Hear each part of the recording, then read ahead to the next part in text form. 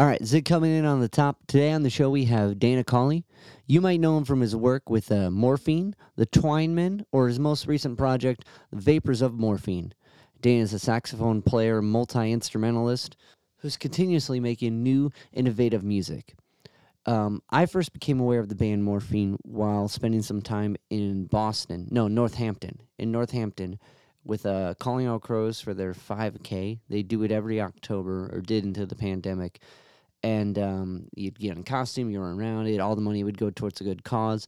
And afterwards, there'd be a show. State Radio would play a show. So State Radio, being a spawn-off group from the band Dispatch, led by Chadwick Stokes, they started a nonprofit called Calling All Crows that would do all these awesome service projects before and after shows.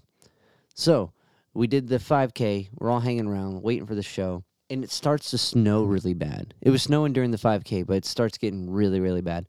And I'm hanging out in a cafe, and I meet this guy, and we start trading stories from where are you from and what do you do. He also played music, and he's like, you know what? You need to check out Morphine. You need to check out this band. It's a band made of 3 guys. One guy plays slide bass, and there's a baritone sax, and it's all Beats-esque lyrics and poetry. I'm like, all right, that sounds cool. I made a note of it, and then we went to the show, and it snowed so bad that the block lost power. Right, and there was no the whole venue was shut down. So there was like a line around the block. And what was cool about this moment was the band State Radio came out and they performed for the people in the line, and they did like a mini acoustic performance. And there was who was it? Brett Dutton. He also came out and did a few tunes. It was that was even cooler maybe than the show. So they did like a mini acoustic concert, and everyone shivered through the whole thing and then went home.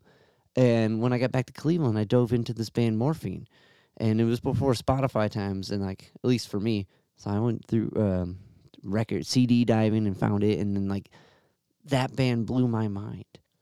I love when an innovative instrument like Mark's 2-string guitar bass makes this whole new genre of music, and not for a gimmick, but for this, but in the sense of just pure expressiveness. And maybe it's a guitar player thing, and like that's what really drew me into it. But after you listen to like Good or Cure for Pain, you're like, there's the songwriting and the uniqueness of the group.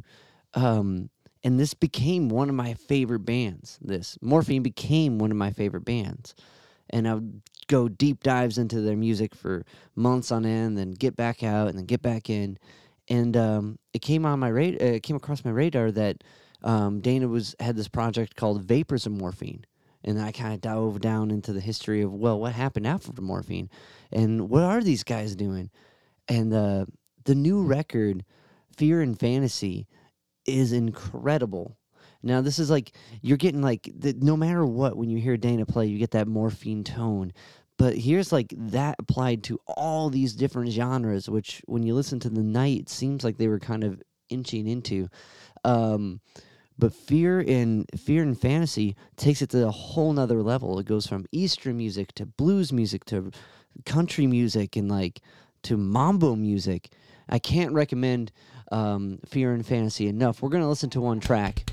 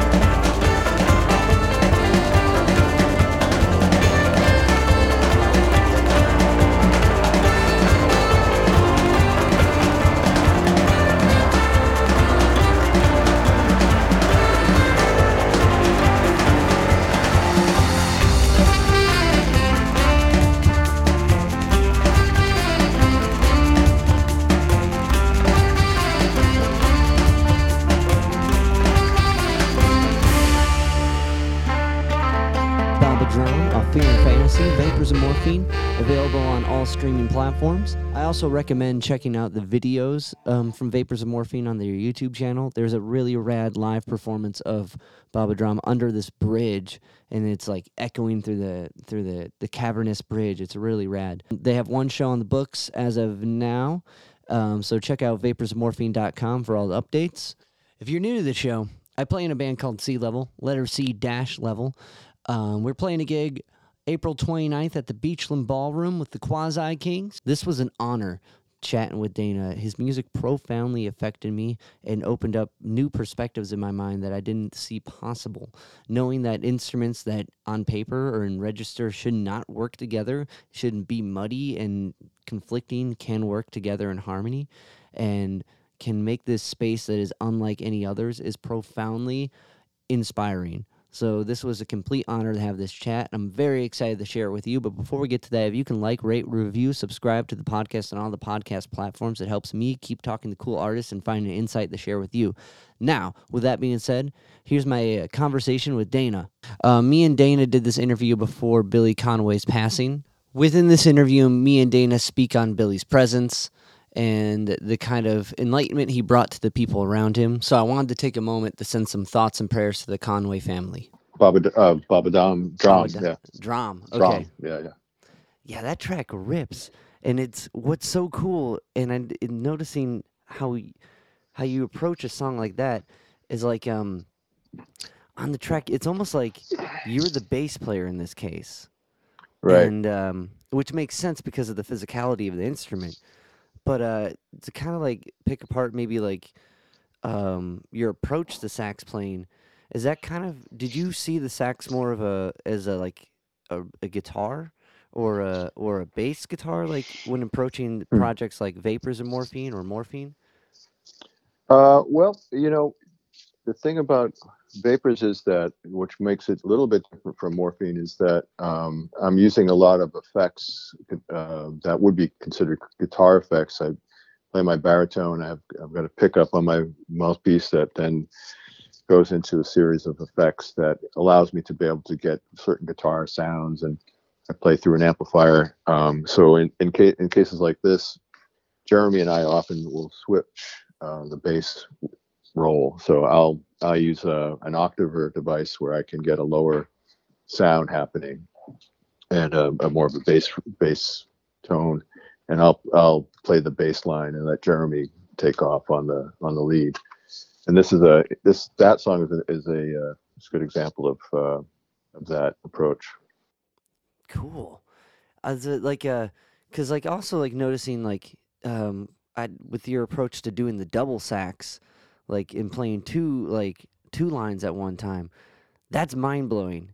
Are you hip to Roland Kurt? Like how'd you? Of course, yeah. Russ on Roland Kirk, yeah. Of course, he played three at once at times, and he actually sort of created a couple instruments, from what I understand, from a dream that he had. The Stritch and the Manzello, which were kind of hybrids of a tenor or alto, but having it elongated, more like a soprano. And Roland Kirk was also blind, and his real sensory relationship with sound was probably far more advanced than most people, maybe as a result of being blind, but that sort of being a focus for him. I think he heard sounds and was kind of attracted to the idea of pushing the envelope, obviously. And so he pioneered the idea of playing more than one sax at a time, and in his ability to do it was just jaw dropping, because he was able to play, intersecting lines and different, configurations. I think he even had certain keys soldered on his horn that allowed him to access more of the horn with one hand, whereas typically you need both hands to get any note lower than like a G on the horn. And so he was able to get the full range of the horn just with one hand, or a large part of it. So that gave him a lot more selection to use in terms of his note selection. my my approach to that was basically just pick up a tenor and play it with one hand, and then the Barry on the other hand, and just to see what would happen and see what notes work together, what notes were harmonizing, what notes weren't. And then Mark um, basically wrote a couple of songs around what the limitations of that was, basically, because it is very Mm. limiting, and it's not as hard as it looks either. It's like if you could pick up, think about taking two, you know, recorders and blowing through it, you're going to get two sounds, and you just it's basically a very similar approach. Huh. Because it seems like, well, just getting the right like embouchure with a sax, or being able to get your tone, like coming from like a string player, a guitar player, like that concept is so bizarre to me, right? That like Mm. there's so much more going on to the approach with the mouth, even before a note comes out, in which defines a lot of people's tones. So to be able to like Hmm. try to think of, okay, you can do that twice seems really complicated, but is it so it's not? Well, it doesn't. It's not that. It depends on the reeds. If both horns are complementing you with good reeds, then you're in good shape to start with. But I mean, it is the configuration, getting the tuning right so that they both are in tune. It can take some adjustment. It's essentially just a sort of a series of adjustments that kind of allow you to do that. But for the most part, it's a very simple idea Oh, and approach. that's cool. That's super cool. Like it makes sense how that would be limiting because you're splitting your attention. Like you can only do so much as one individual. But so is that something you tried in morphine for the first time, or were you dabbling before? I think goofing around, if he had more than one horn lying around, I think I can remember trying it as a kid just to see. I don't know where I'd seen it before, but trying it just to see what it sounded like, and kind of laughing, and then and that was it. It was kind of a circus act, a circus trick. But it was I when Mark suggested it, I kind of laughed it off, and but he was pretty serious about it. So it was actually his idea that I do it, and then we kind of created the music around it. Huh. 'Cause it's interesting, like the comparison with I didn't know Roland Kirk's background with that, like how it came to a dream, and but like just with the whole Morpheus and the dream approach with morphine, and like the idea that like Mark's inventing his own instruments, and like so is Roland Kirk, and to kind of influence that together. That's really cool. Yeah, I hadn't thought of that myself. That's interesting. Yeah. Because so it's interesting crossover because it's with the simplicity of how you guys were just this three piece, and you're able to make this space, and like to fill it in with like double sax, and kind of being able to expand like that, but to even have it like on the kind of philosophical level. That's cool. Yeah. No, it's well, I'll let you if you want to summarize it like that. I think for us it was, what does it sound like? What Yeah. the sound's cool. And let's work with this. This will be fun. So like when you started playing in the scene, because you started with like recorder and clarinet, right? I did. I started in the third grade on recorder. We called them tonettes back in that day, and that's everybody got one in the third grade, and we all converged in a large chorus kind of setting and played hot cross buns en masse. And that was the beginning of my relationship with that kind of conical instrument. And then in the fourth grade, band instruments were introduced, and if you wanted to, you could sign up and learn to play an instrument. And for some reason, I gravitated to clarinet, It makes and then sense. later sax. Yeah, It makes it did sense at the from time. recorder. Yeah. Um, Now, because you dabble with everything, you play bits of everything. Is there like, was it because of the basis of kind of like clarinet and recorder that like sax and instruments like reed instruments were easier to convey, or did that Yeah. just resonate more? Well, after you've learned clarinet, playing a saxophone is like taking the weights off. If you were training with heavy weights and then you took like Huh. 20 pounds off, it would feel really light. It's sort of a similar thing where saxophone is so much more ergonomic, and it's so much easier to play than the clarinet. And the thing that the saxophone has, which is automatically makes it easier, is that it has octave. So if you're playing a note in one octave, the only thing you have to do is press this one little key, and that same note is now an octave higher. Mm. Which the clarinet doesn't work that way. It has registers, and the same key that you would press to get an octave on the saxophone actually doesn't produce an octave. It produces, I don't even know what it is, but it makes it very hard to have that kind of flexibility and dexterity, I guess you might say. So the saxophone just becomes easier immediately if you start with clarinet. Because I've heard the fingerings are the same, but that makes sense with Right. the octave jump. That's way. Yeah. 'Cause, Yeah, and if you can play one saxophone, you can play them all. They're all basically the same setups. Okay.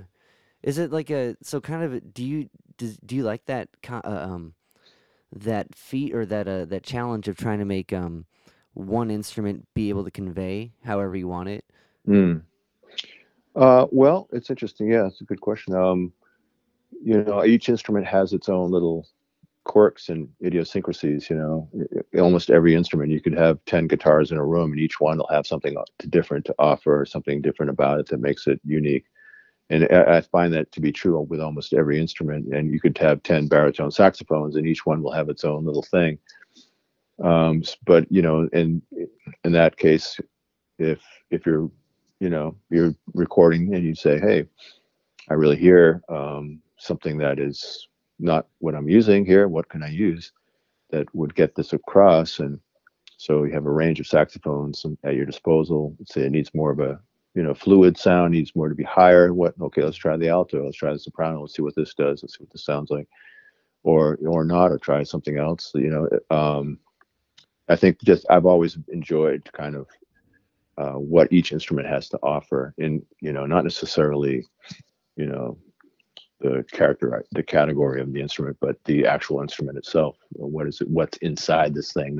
Where's the magic in this instrument? Each Right. each instrument has one. It's beautiful. And yeah. It is, because everyone is slightly different. And like, if it's the wood or how it's this one set up, well, this one it's set up so it buzzes when you hit that note, and that could be a Yeah. cool, or just this one string or whatever, or that, or especially with like a horn, like that's that's crafted in entirely profound way compared to like a guitar. I can fathom someone whittling a guitar. I can't really picture that pounding out of a horn. Yeah. No, I mean, you think about the raw materials that go into making a horn, and my baritone was made in the 1930s, and the particular type of raw material they used at that time was you can't come up with it. It doesn't exist anymore. Right. And I think that's part of the reason why vintage instruments are so sought after, because of the materials they had to work with at the time. Right. And like, well, and it's just kind of it's got more experience in a way. There's more of a vibe to it, I guess. And like a lot Hmm. of I feel like a lot of older ones were built, especially maybe it's like my amp brain thinking like a lot of those amps are made to be repaired. So I imagine a lot of older instruments are made to hold up to some degree. That could be totally Well, false too, yeah. but I No, guess I think you're right. There's a certain craftsmanship and workmanship where people, I think of a certain era built things to last, where, you get later on and things are built to have obsolescence, and I think early craftsmanship of instruments and, especially guitars and saxophones, horns of that nature had a real pride in workmanship, I think. so. After experimenting and finding your like ability to express with an instrument, when did it become a way to convey yourself? Like when did music become your outlet? Because I Mm. know your dad was a cartoonist, right? And still is. Yeah. And Yeah. still is. And Yeah. like so you went to art school and like that was going to be your medium, but when was the shift? Yeah, it occurred in art school. I think, I always think about the saxophone as something that I had and carried with me, but I went on, but it never left me. It kind of hung on to me in a weird way, because after high school, I didn't know what I wanted to do, much like anybody Right. No at one that does. age, right? And I went to an art school because I really didn't know what else to do. My dad was an artist and is an artist, and I thought, well, maybe we can, start a design company when I come out of this. I'll go into illustration, and you know, we'll start a company. But it didn't work out that way. I couldn't hack illustration. I didn't have the skill, or I didn't have the discipline to be a great illustrator. And I kind of floated through the various departments at Mass Art and wound up in a performance art department called Studio for Interrelated Media. They call it SIM for short. Hmm. And this was a place where you could pretty much do anything. All you needed to do to pass was to show up and to present each semester a piece of your own creation. And it was kind of here that I got back into sound as a medium, and not necessarily the saxophone, but the idea of sound as art. And so I really got into recording, and there was a sound studio there, and I was influenced by some sound artists who were older than me. This guy Rick Wolf was a big influence on me, and he would make these sound scapes, these sound environments, and tape loops and recording stuff that was your ears are always perked up to hear what sounds were out there that you might want to record to introduce into some piece, and it really opened up my mind to the world of art and the world of sound, and really starting to listen differently for the first time. And this was also in the 80s in Boston, and there was a lot of things were going on. There was like post-punk, and everybody was in a band, and everybody was out seeing shows or going to galleries. It was very fertile, and my saxophone was something I was able to kind of gave me an opportunity to kind of take part in some of these things, and I would take it to jam sessions and at school, and slowly started getting back into playing the instrument. And when I realized I hadn't really studied it as well as I probably should have, and kind of immersed myself into trying to practice and try to get better on the horn and focus on the horn as much as I could. And that was kind of the beginning of what I've been trying to do ever since. It's interesting because the first track off the new record is got that kind of soundscape, that like intro to the dream type deal. Oh yeah. And Yeah. it's that's really interesting that you had this appreciation for the kind of sonicscape like that, and like soundscape, and because of that's kind of like eventually you study all the complicated, all this madness stuff to zone out, to appreciate one note in a way. So it was almost like you started at the end in a sense, that's that's really fascinating. So when you dove back into attempting to hone your chops on the sax, like what did that look like? Was that like learning songs? Was that like learning phrases, or like ways to fit in with groups, or just like, hey, let's jam? All of those things, I think, about all of the above. Learning to jam, learning to do what would make whatever the song was work. Try to work from that perspective, letting the song breathe, if you're working with a singer, songwriter, allowing space for the vocals to come through, and just trying to learn ways in which to accompany what was happening at the time, and developing your ear, developing your ability to hear what the notes are, or even anticipate certain forms, so that you could kind of understand where it was going while it was happening.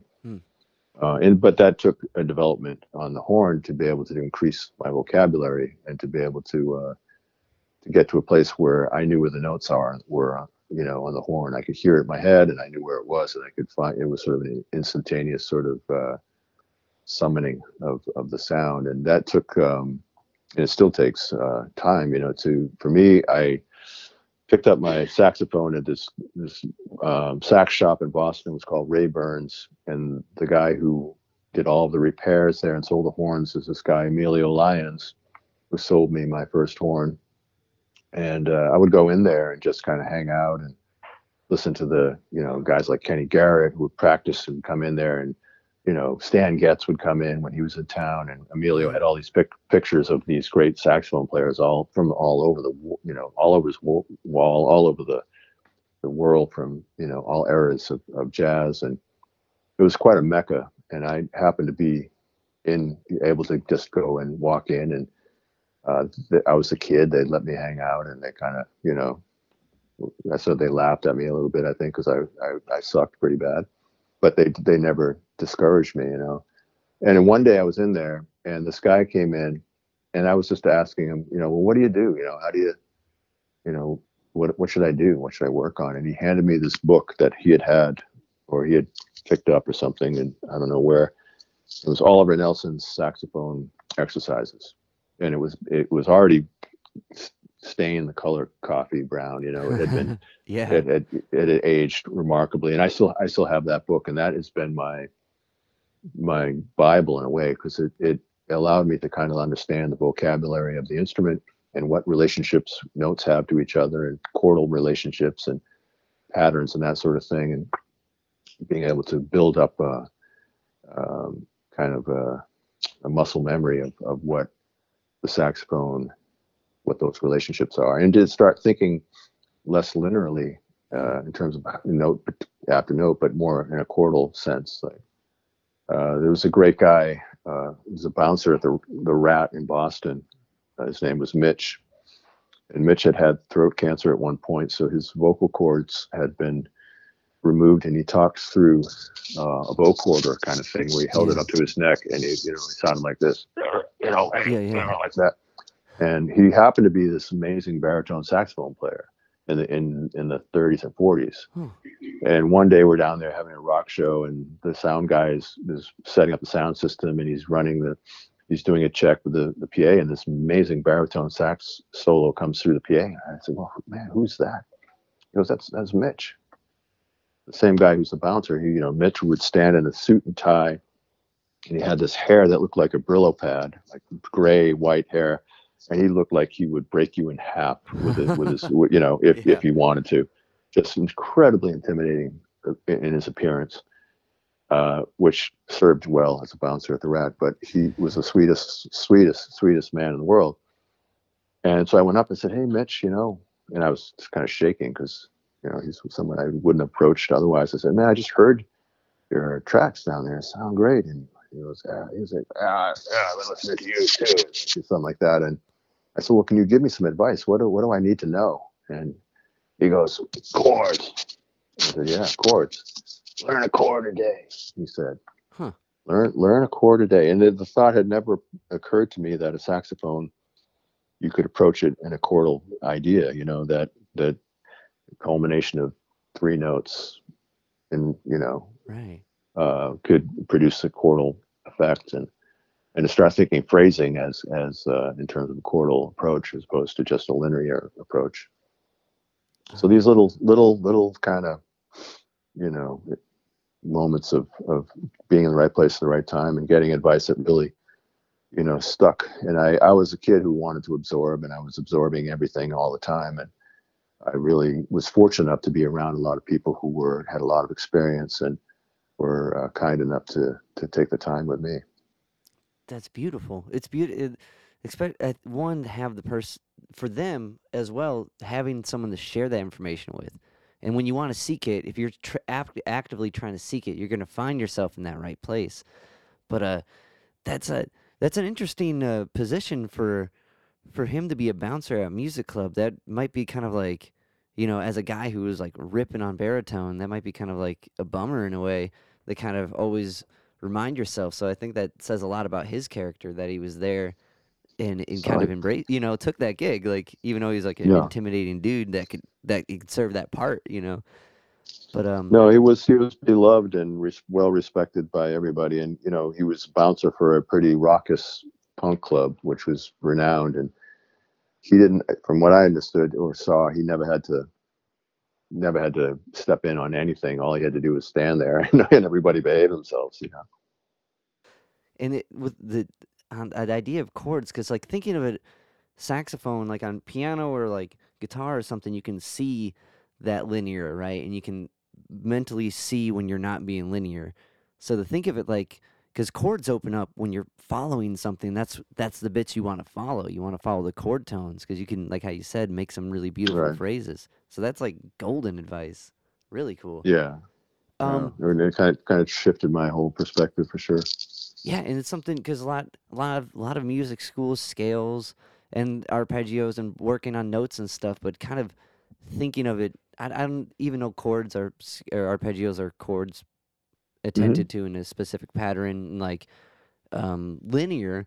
It's thinking of it like that. That opens up the canvas. Mm. Um, when did Three Colors happen? Three Colors was they. I joined the band in like I want to say 82 or something like that, and they had formed in Connecticut College in the early 80s, and then moved up to Boston. And one of the singers, guitar players, Chris Harford, was going to Mass Art, and that's we became friends. And he invited me to join them at a party that at Mass Art, and I got up.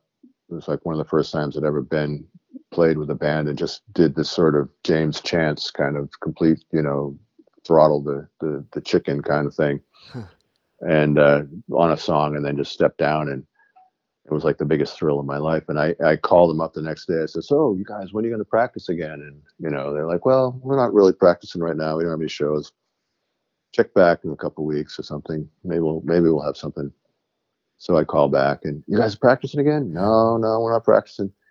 And I kept calling and kept calling, and eventually I think they just got tired of me bugging them, and they said, "Okay, we're going to rehearse just because we can't stand to have you keep asking us anymore."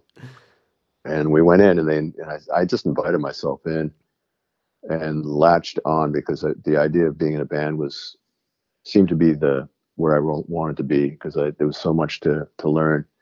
And both the three singer songwriters in this band, Hub Moore, Max Moore, and Chris Harford, um, I I was fascinated with it with their abilities to sing and play and come up with these songs and these ideas. And so I would sort of sit at their feet and just sort of try to absorb as much as I could, and began to learn how to work in a band and how to accompany a songwriter, and really got my sort of you know what's the word, got my teeth.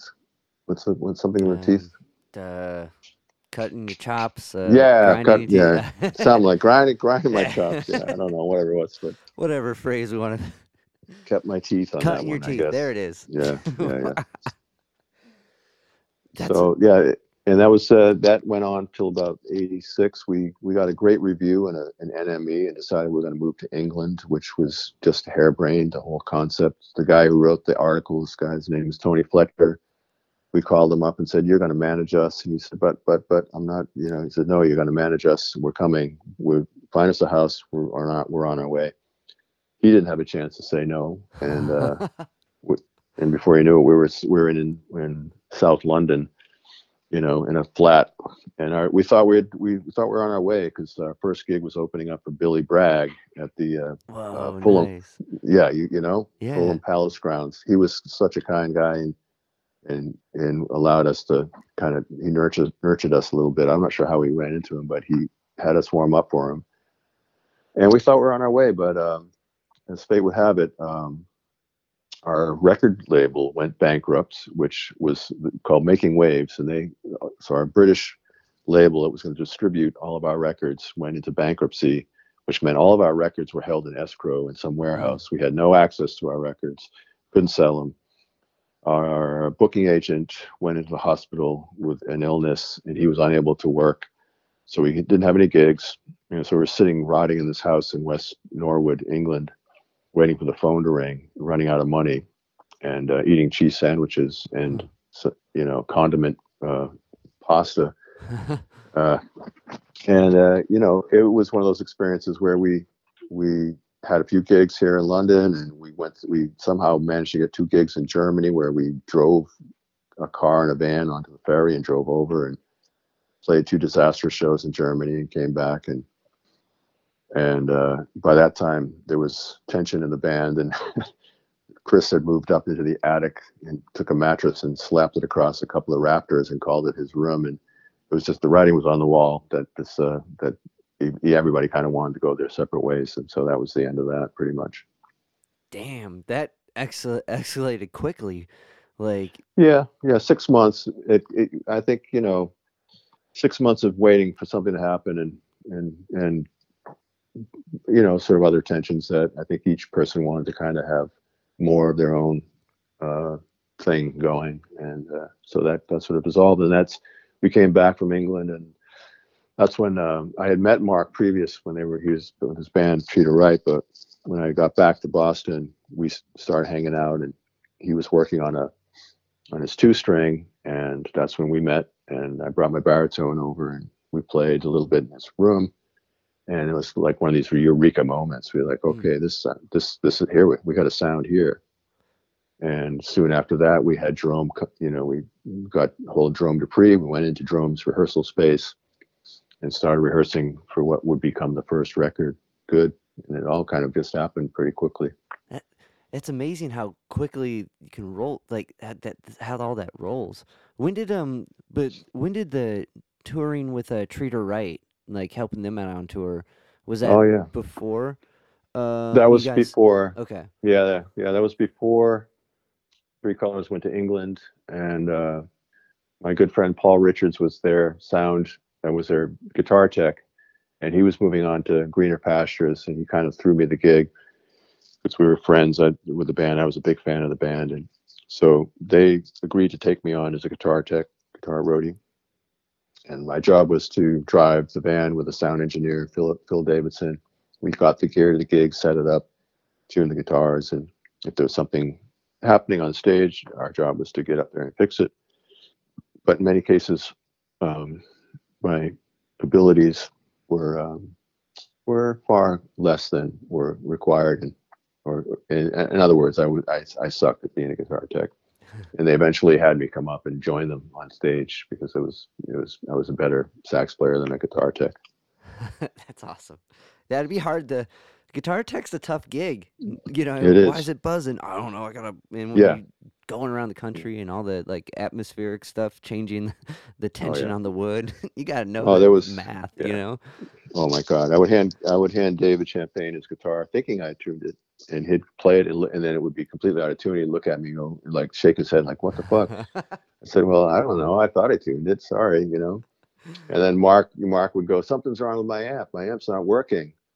And I'd go up there, and I'd look like looking around and see if I could find anything, and and he'd be like, "It's not working." I was like, "Yeah, well, I don't know. What am I supposed to do?" It's like I don't know how to fix that shit. It's your amp. You figure it out. Just kick it, right? Yeah, kick it. I got hit it with a hammer.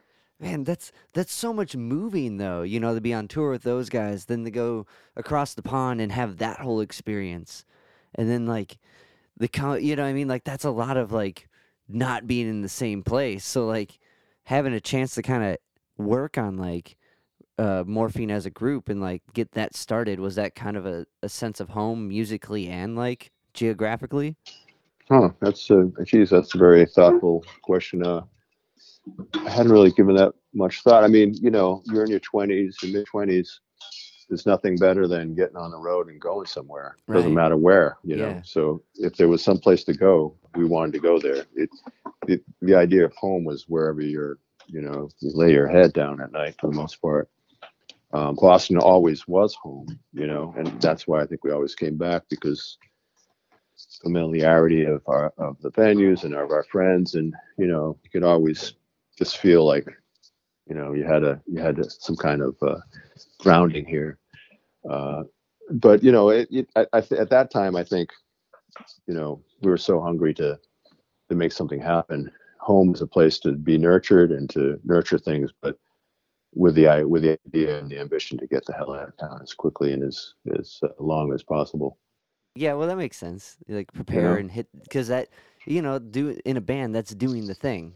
That's how you're doing it right. If you're exactly. So one thing I found interesting.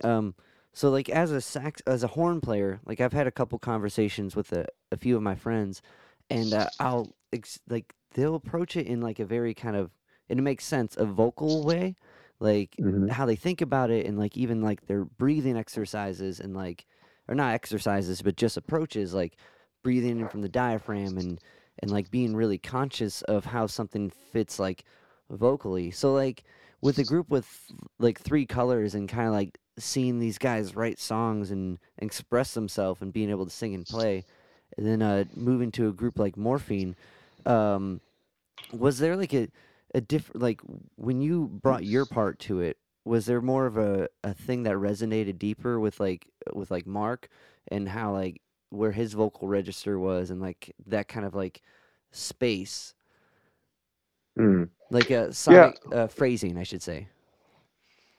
Well, I don't. I mean, it's interesting. I think so much of it is just the process of development, and an opportunity. So for me to be a sax player in a band where I could play pretty much from the beginning of the song to the end of the song and work with whatever I could come up with, there was a lot of room, right? So it wasn't like play the solo and I'll play the tambourine for the rest of the song. I was part of the integral basis of the creation of that bed, of that foundation, which would typically be bass, drums, and guitar. Here we have bass, drums, and saxophone. So for me, it was like, wow, I finally get a chance to really play, and not just have to kind of dance around what other people are doing.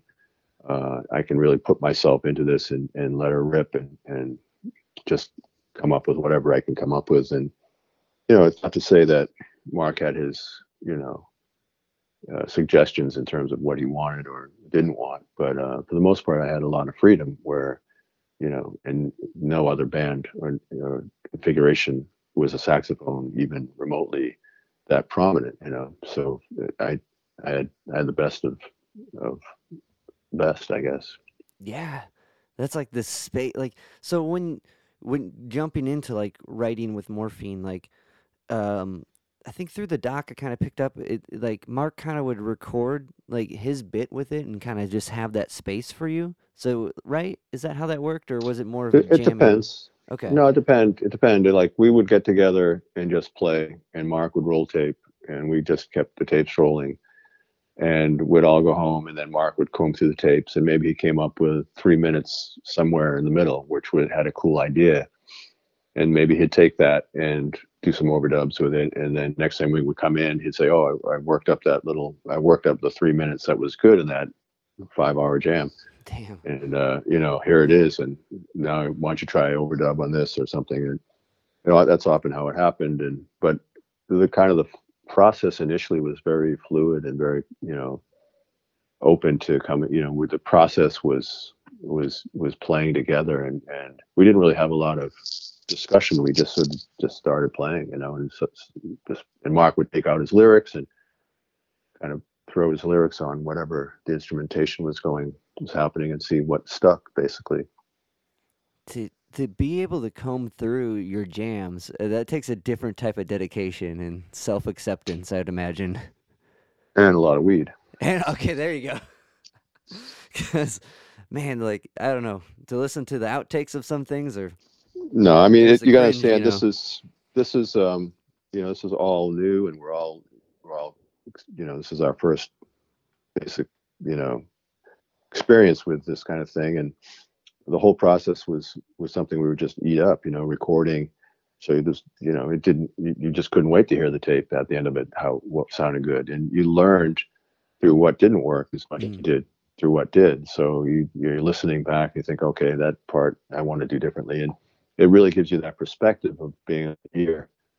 Your ideas formatting, but also um, hearing where that idea maybe touched upon what was really the best idea, and maybe moved past it because you couldn't harness it at the time, but in sort of with a perspective you can step back and say, okay, oh, there it is, that's the spot I want to work on, that's the gem in this rough here, and I it would allow you to kind of build off of what would fall into in an improvisation. It's beautiful because, like, I think a lot of I mean, at least working with a lot of kids, I see a lot of people being afraid of any mistakes. But like, Yeah. there's that kind of when you're recording yourself and just hearing yourself back, acceptance of okay, this is where I am, and fine Hmm. tuning it. And I think maybe with something like music or like something like art, where you can see where it needs to go and you got to really maybe even more specifically with music because it's less clear like with an image. Oh, I gotta redraw the face, you know what I mean, like, but with Hmm. like music it's like where does it need to go, and you can really kind of fixate on something and like maybe not focus on like what you did wrong in the sense of that, Right. but how close you are for getting this ghost of an idea out of your head. Yeah. Yeah, I think it's really important to kind of, when you're working with kids, especially, or in development with yourself, not to edit and not to be afraid of wrong notes. I mean, Right. that my one of my couple of my favorite quotes, like when you know Herbie Hancock is talking about playing with Miles Davis, and he hits a clam. He considers it a clam, Yeah. and Miles is playing along, and all of a sudden Miles takes what Herbie Hancock did as a clam, and just plays something around it or to it, or and somehow shapes it so that it's pulled in as part of the music. It's no longer a mistake. It's just a turn in the road. And the awareness of having whatever sound you make, um, not you know having it have intention. It doesn't have to be the right note either. But if you're only a half step away from whatever the right note would have been, and it's so being able to play through it. I think that one of the earliest lessons I ever got in from learning the saxophone as a kid, and having a teacher tell me as we're playing through an exercise, says if you make a mistake, just play through it, just play through it, just keep the tempo and play through it like you played it right. So in other words, stay on top of the time, stay on top of the flow of the song. Even if you make a mistake, you don't stop and say, "Oh, I screwed up." You have to play through that, and you have to recover in a way that really can shape the sound. And you don't. It's not something that has to be something you're afraid of. It's something that is part of the process of learning and part of the process of expression. You can't. It's like you accepted it. You made that sound. It exists. Let's just work with it. Yeah. That's a beautiful outlook of it. Because, like, I think it was, I read something, Stevie Ray Vaughan kind of did the same bit where he would play a wrong note and he would commit to it and just, like, Yeah. and even lay into it more Oh until yeah. resolving to the right note. And that Yeah. kind of builds that tension. And then it's Yeah. like, oh, they didn't make a mistake. They meant that. And then it's the Yeah. Miles Davis thing. Then it's hip. Then it's the change. That's so Right. cool. Yeah. Um, It's just being in the moment, and yeah. it's just music. It's not like you're not hurting anybody. Right. Right. It's so it's I don't know what it is. I was having this discussion with someone lately, like why that is. Like everyone's so tense to make mistakes. And I don't know if it's because everyone now is digitized and watched or canceled for being wrong, you know what I mean, or whatever it is. Mm, Like a lot of times people are afraid to make mistakes, and what's even worse is they're afraid they're not even afraid. You don't learn from it if you're just even afraid to make it, you know? There's no well, correction. yeah. Like, I don't think exactly. No one. You will not develop if you're afraid to make mistakes, because there's no. That is the process of development. You have to fuck up to know where the edges are. How you can't be. There's no sense. There's no. It's not even fun being right all the time. right, because it's boring and there's nothing there. There's Yeah. no, the fear of it is, Yeah. is the same as an excitement in a way. Yeah. Um, And the other battle is that voice in your head that keeps telling you yeah, that you suck, and yeah, that you made a mistake, and you're never going to be any good.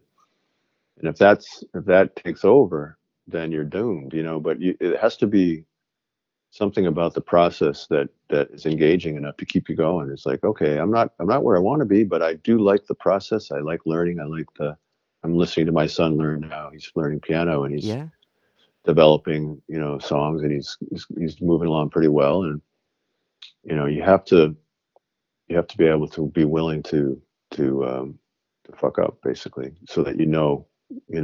where you want to take it. Right. It's see more. It's not maybe more of a not of a mistake, but what you can take from a mistake. Um, Absolutely. so what you Failure is the greatest. Is the greatest. Teacher. I think definitely. That's so cool that he's shedding on piano. How old is your son? he's 15. 15? Okay, Yeah. cool. That's the time where you're trying to find stuff out, man. That's like that's exciting. Yeah, it was fun. The other night we jammed with a friend of mine. We just jammed on some reggae songs, and he was just, he was just doing the bubble on the piano, and it was a very proud moment for me. That's awesome. Was it covers or just jams? He just did, yeah, just a little jam that we're doing. Nice. So throughout this kind of process, when like was it when Good was kind of put together that you guys kind of like found like this is the vibe of Morphine at the moment, or like was it post that? Was it like kind of more for a Cure for Pain? Like this is really where we're at.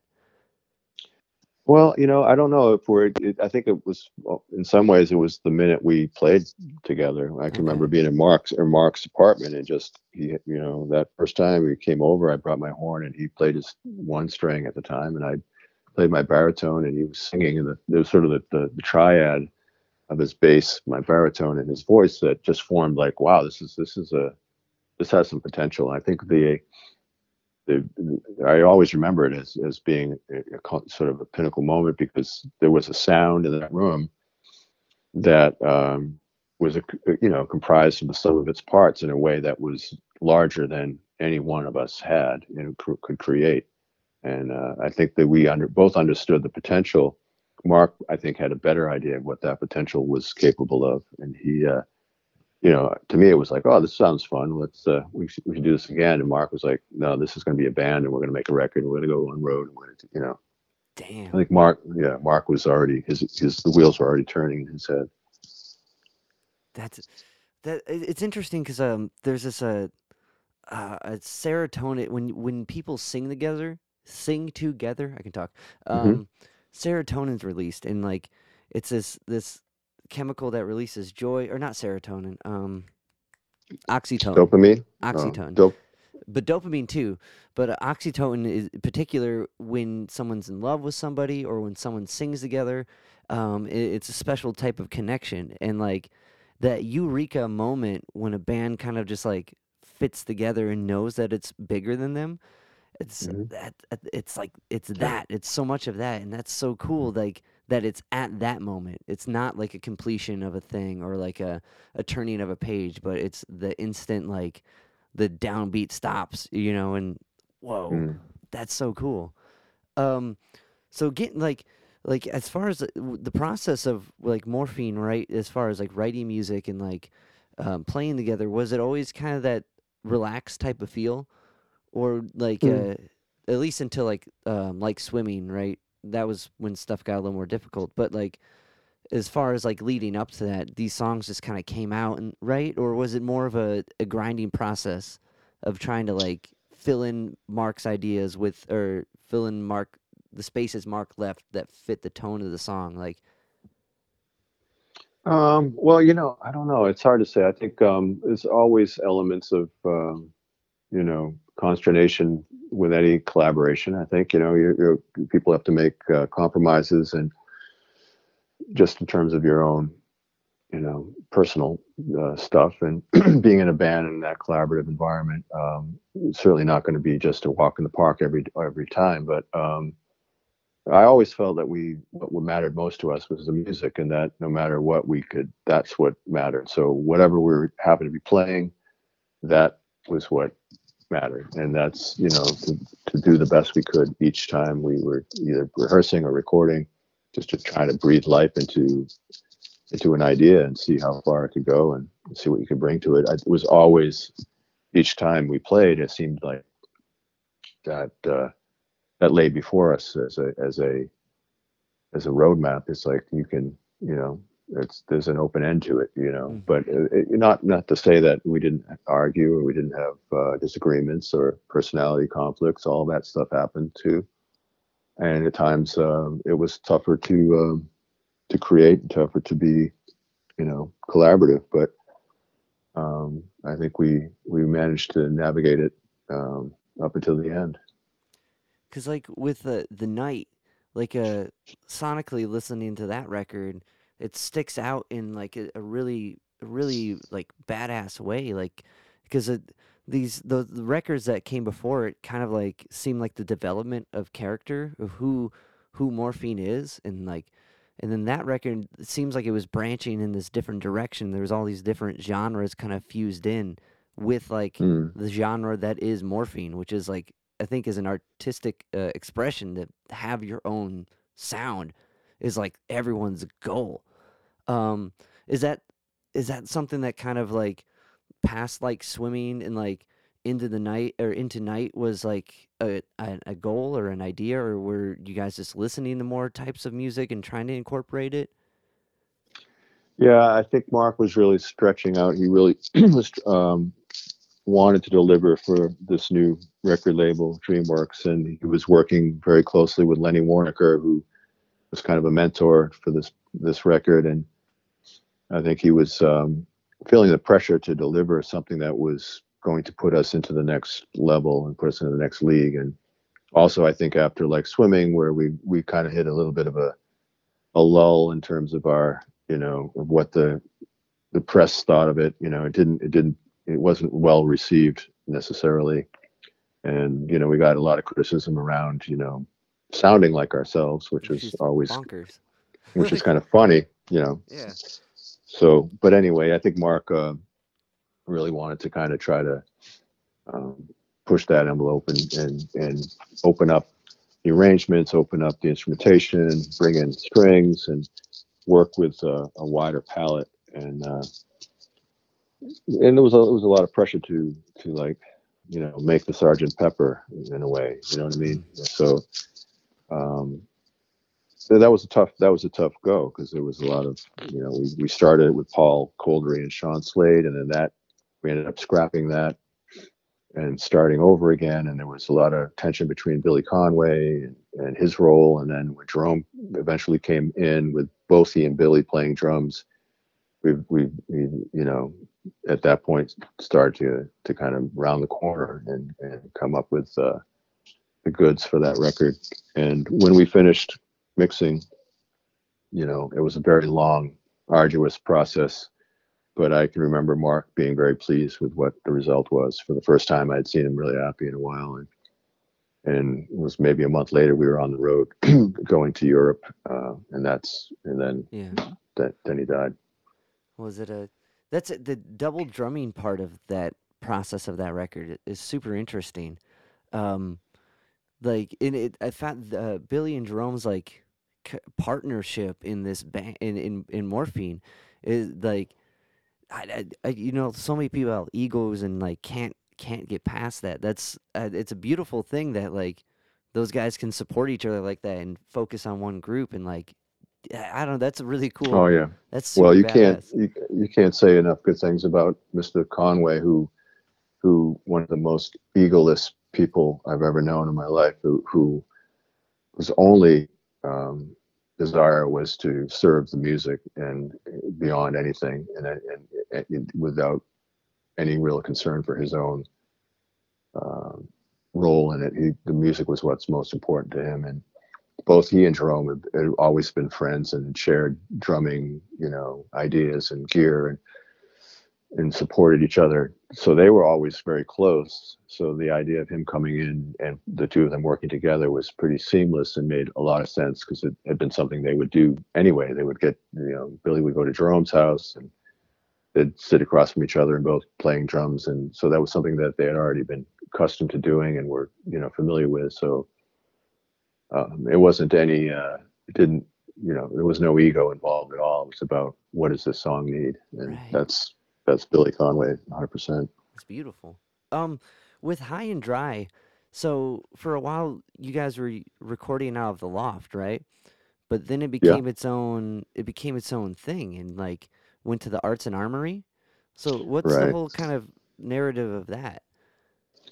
Well, okay. So after Mark passed away, we tried to maintain the loft where he lived and where we recorded, dubbed High and Dry, which was a fifth floor loft space in Cambridge.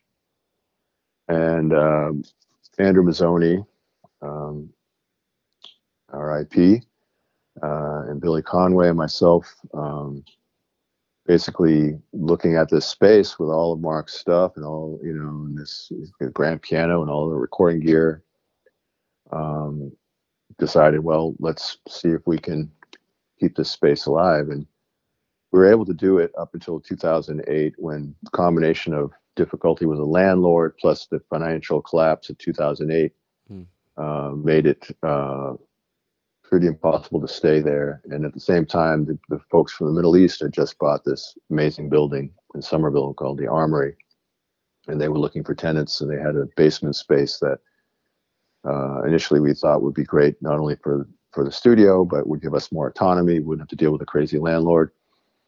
And, we could also start what was a plan at the time to create a Mark Sandman Music Foundation.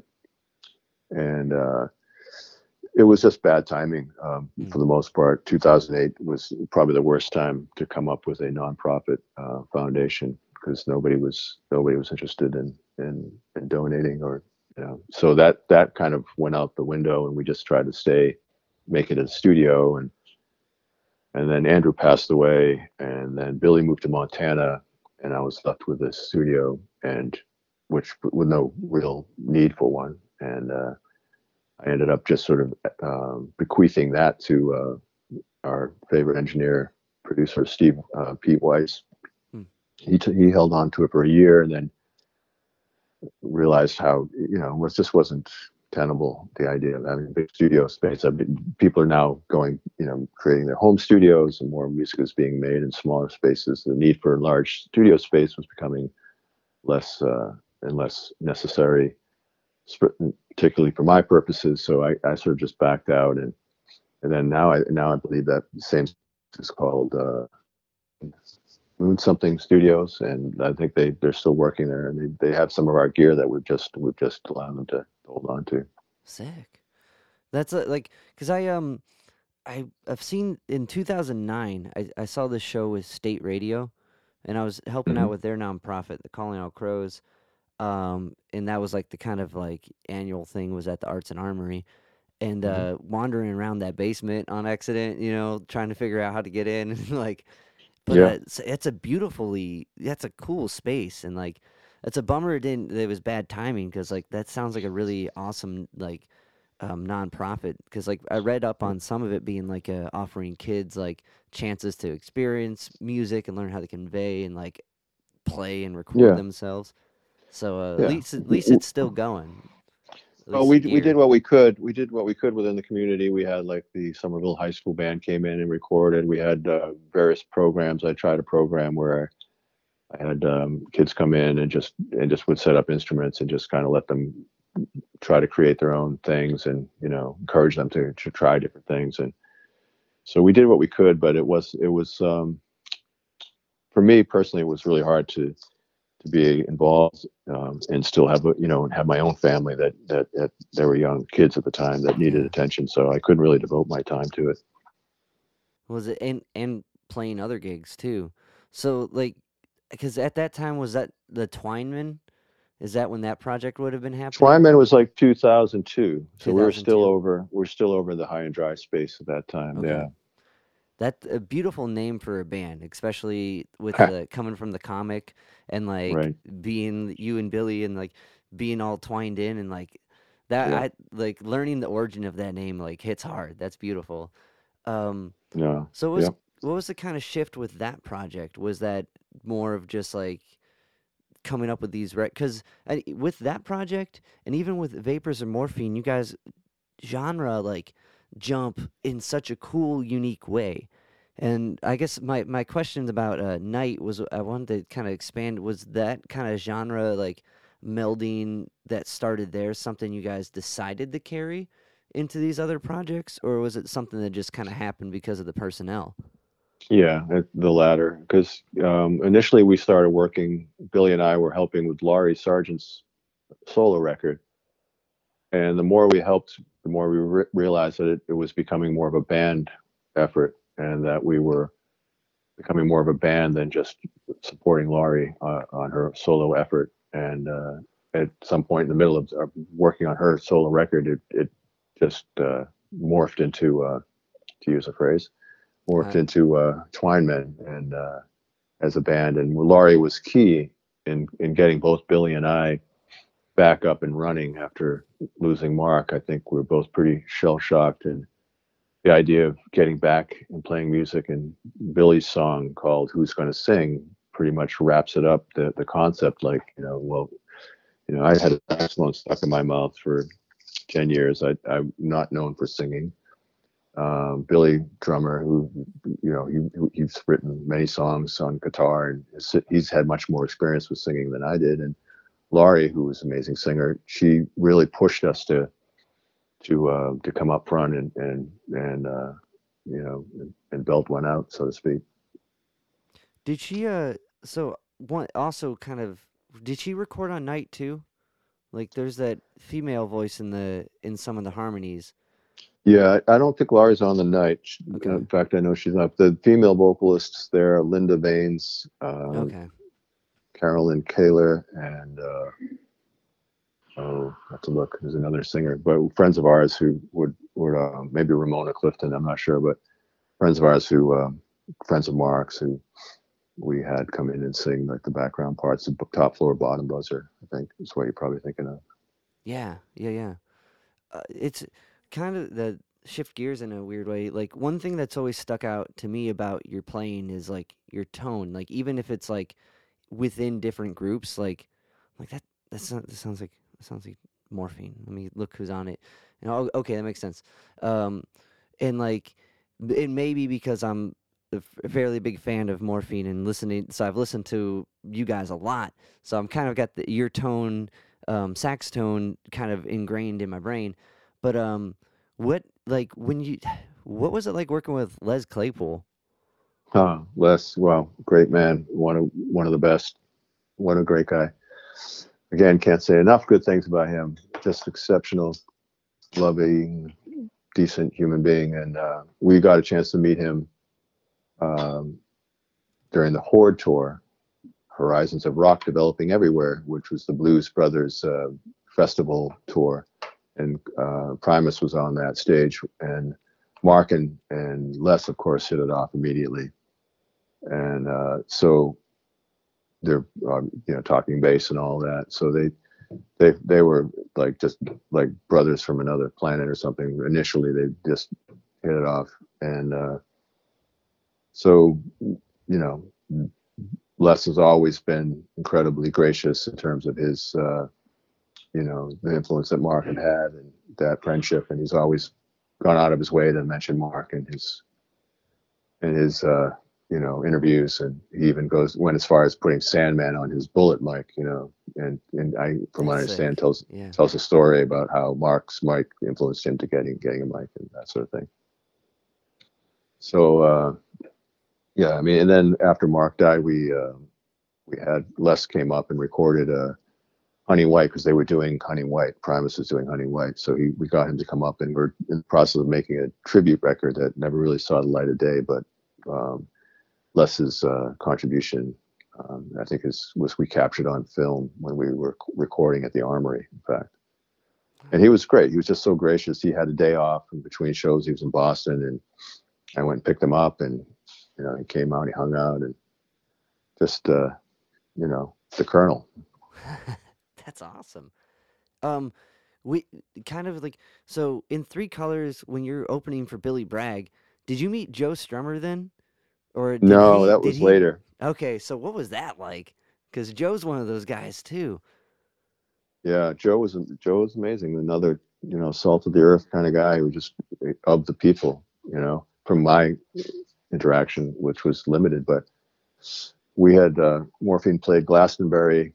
I'm sure 90 something, 93 something, and he was just hanging out at Glastonbury. We did like an 11 o'clock a.m. show, which in itself was pretty scary. But the sun was very hot, and we went out after our set and just was walking around the fields. And me and Mark had his Morphine hat on and sunglasses. this guy comes up dressed in a like a an Arab chic sort of headdress and the Rastafarian flag, and comes up, says, "Hey, you're that guy on morphine." And Mark goes, "Yeah." He goes, well, "I'm Joe Strummer. Come on." Just like that. That's amazing. And yeah, and I happened to be there with my Polaroid. I took a picture of the two of them, and he invited us to come hang out with him and Chrissy Hind, apparently, who had Huh. they were camping on the in the ground somewhere. He said, "Yeah, just look for my ranchero with a huge Rastafarian flag on it. It's over there. Come on by." And unfortunately, we did not get a chance to take him up on that offer. But after Mark died, we were making a documentary that didn't see the light of day. But the scene that we got with him, his interview, we were able to get and use for Mark Schumann's interview documentary called Journey of Dreams, and he was playing with the Yeah.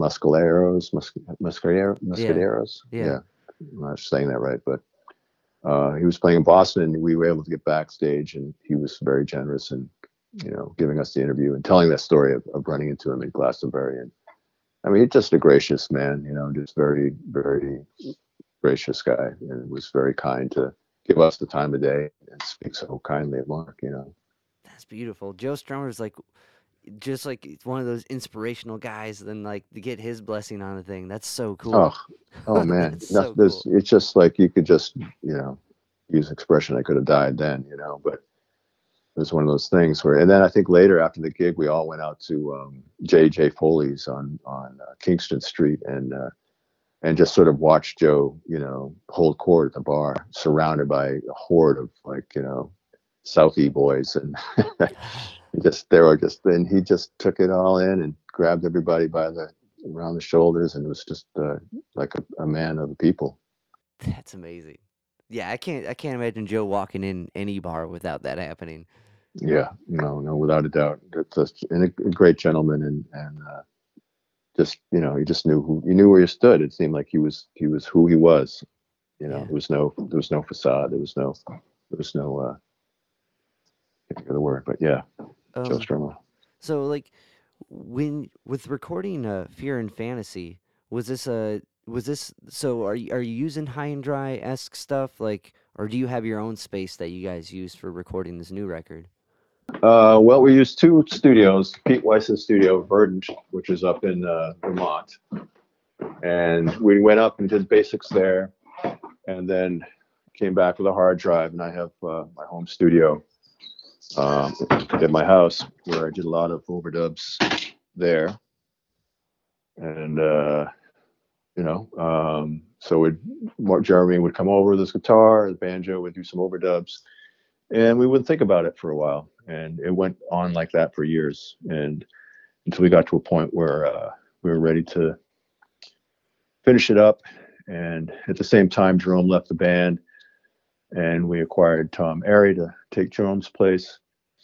And with Tom's arrival, we sort of had a new kind of energy, and decided that we needed to go back in and finish this record. So we went in to Dave Wessner's studio, and finished that side with a bunch of new songs that we had worked up with Tom.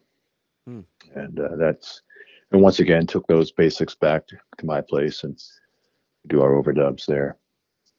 Cuz like that's crazy that it's that distanced in between time because it flows together like it does this really cool genre hop but it kind of gets that dream thing you kind of jump in with like it doesn't sound like it was like recorded years apart. Yeah, no, well, I guess we didn't develop that much in the interim. I didn't mean it like that. I meant like it sounds like it was a through line thought out like narrative. Yeah. Um, because even Well, I like guess we fooled you, haha. And it's cool the treat her right cover you guys threw on it. Doreen. Yeah, Yeah. it's a fun one, and the vocals were recorded in a live set that we had done, and we asked the participants to help us. So we did it a few times and recorded them. And then flew that into the session. Oh, that's rad. That had to be hard. It's hard enough to get a group vocal in a booth. Right. No, it worked out perfectly actually, and Yeah, everyone was fair game, and was into it. beautiful. Um, so Dana, thank you so much for taking all this time to chat with me. I've been a fan of your music for years, so I was very excited to get a response back. So thank you. This has been awesome. Oh yeah. Well, my pleasure. Thank you for taking an interest, and don't be a stranger.